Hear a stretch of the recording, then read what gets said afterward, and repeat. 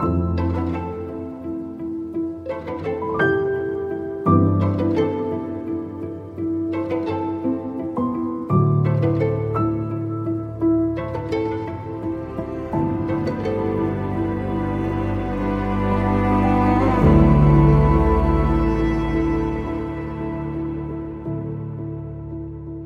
want to talk to you today about the weeping of the vines.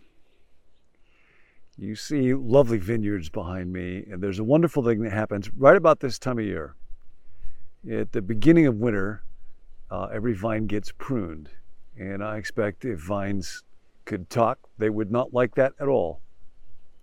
But then, right about this time, when the ground begins to warm up and it hits about 10 degrees centigrade, in the ground, liquid begins to flow, and it goes up into the roots and into the vines, and sap runs, and there will be, in wonderful language, what's called the first teardrop of the vine. In the very place that it was cut when it got pruned, the sap is running now, and life is coming, and there's going to be a branch and blossom and then fruit there.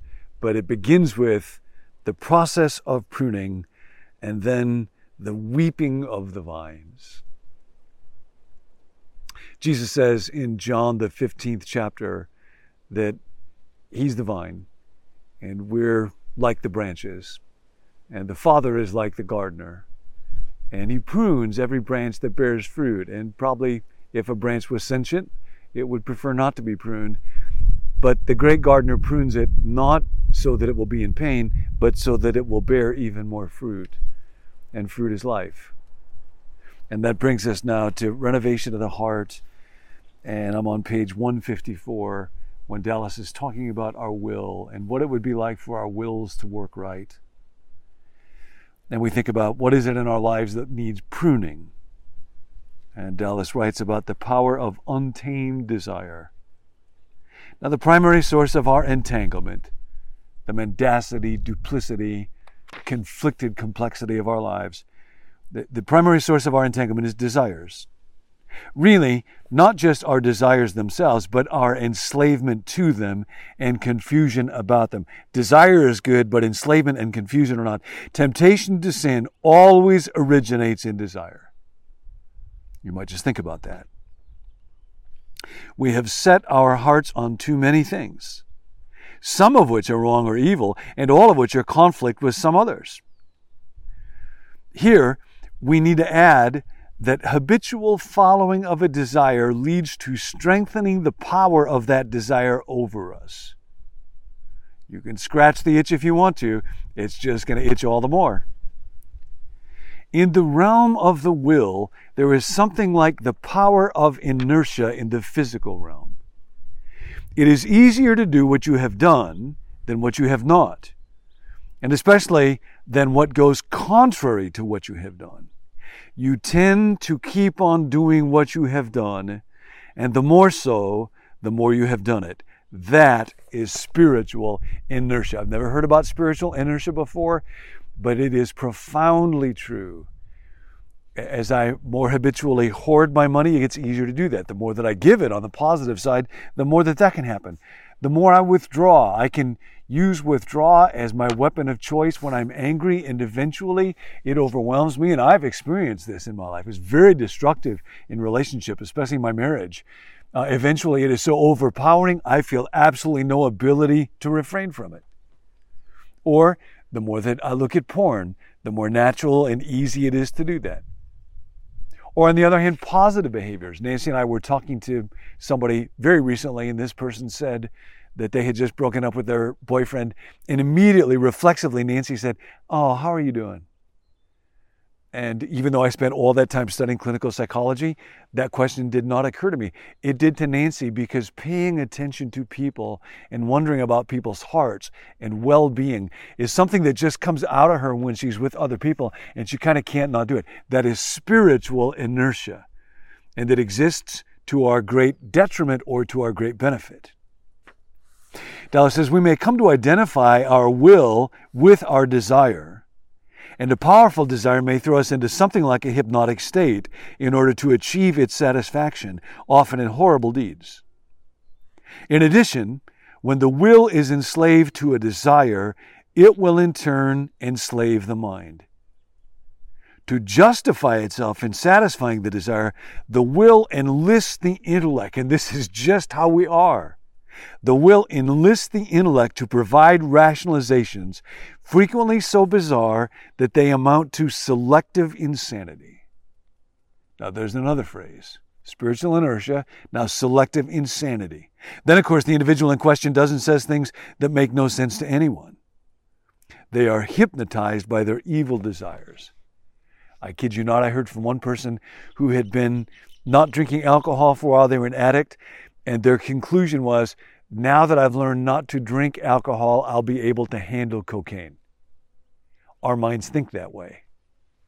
I think of a parent that I knew many, many years ago in the Midwest who was so disappointed, frustrated, angry at their child and their child's religious decisions and sexual identity, sexual choices, that went on in this parent's mind was an unbelievably unhealthy cauldron of indulged resentment and thoughts that never quite verbalize themselves, like, well, as long as I just continually withhold my acceptance from this child and stew in my resentment over what they're doing and come up with ironclad arguments for my own views, particularly my religious views, then they cannot win. Then, and our mind often doesn't even fill in the then around that. We never stop to think, I'm losing a connection with my child. I'm losing the relationship. I could instead simply seek to listen with a humble spirit. That is selective insanity. I think I'd like to have great friendships, or I think I'd like to grow intellectually, but I choose to spend my time just watching TV night after night after night after night. And I live as though I don't realize that there are consequences that I will live with whatever choices I make around how I spend my time. Dallas goes on. Our primary aim in stepping free from the entanglements must be to overcome duplicity. To overcome it, we must be conscious of it, confront it, take appropriate steps to forsake it, and the primary plan here is to intend to do what God has said that God wills.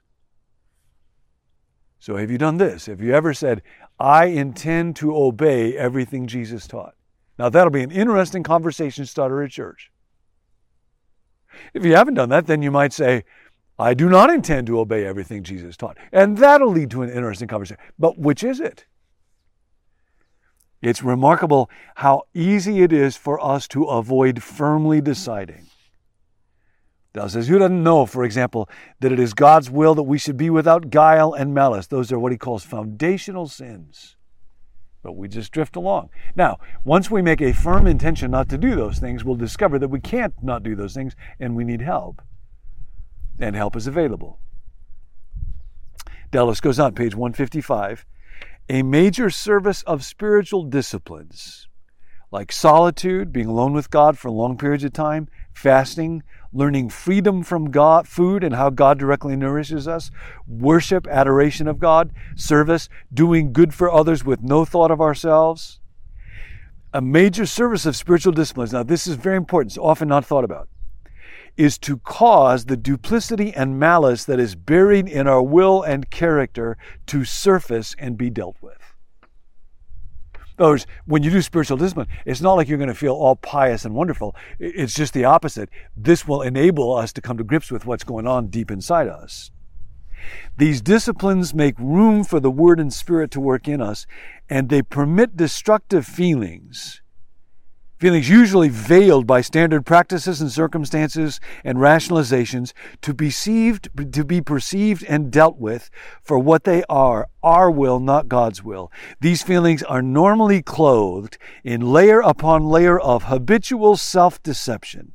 Typically, they have enslaved the will, and it in turn will have coerced the mind to conceal or rationalize what is really going on. Your mind will talk to you, Dallas says, when you begin to deny fulfillment to your desires, and you will find how subtle and shameless it is. And then Dallas writes, I know this from experience. That's the phrase that I loved reading in this book. Your mind is subtle and shameless to an extent you cannot imagine. And Dallas says, I know this from experience. That gives me a little hope, if even he knew this from experience. Sadly, he doesn't provide us with any examples, but his mind too was subtle and shameless. And what happens when we engage in spiritual practices is not that we're earning brownie points with God or showing how spiritual we are. Quite the opposite. We are making space for the truth that is within us to come up. So, for example, this morning, I make space to pray. And while I'm doing that, my mind begins to have this thought of people who I really deeply resent and dislike. And I fantasize how I might write about them in a public way to discredit them. And how I could even write something about myself that isn't true that would gain me more credibility with the larger public and make them look even worse. So I am now having deceitful, narcissistic revenge fantasies while I am praying. And I used to think that kind of thing meant my prayer was a failure. No, Dallas says. It's doing what spiritual disciplines need to do. And that is bring to the surface how subtle and shameless my silly little mind is, so I can offer it to God. And then comes the weeping of the vines. Oh God, prune me. Where do you need to be pruned? Where do your desires, your enslavements, your crazy busyness, where does it need to be pruned? Let God prune, so that when the spring comes, there will be the weeping of the vine and more fruit. And next time we will talk about the renovation of the body. So if you want, I'll see you then. Guard your hearts.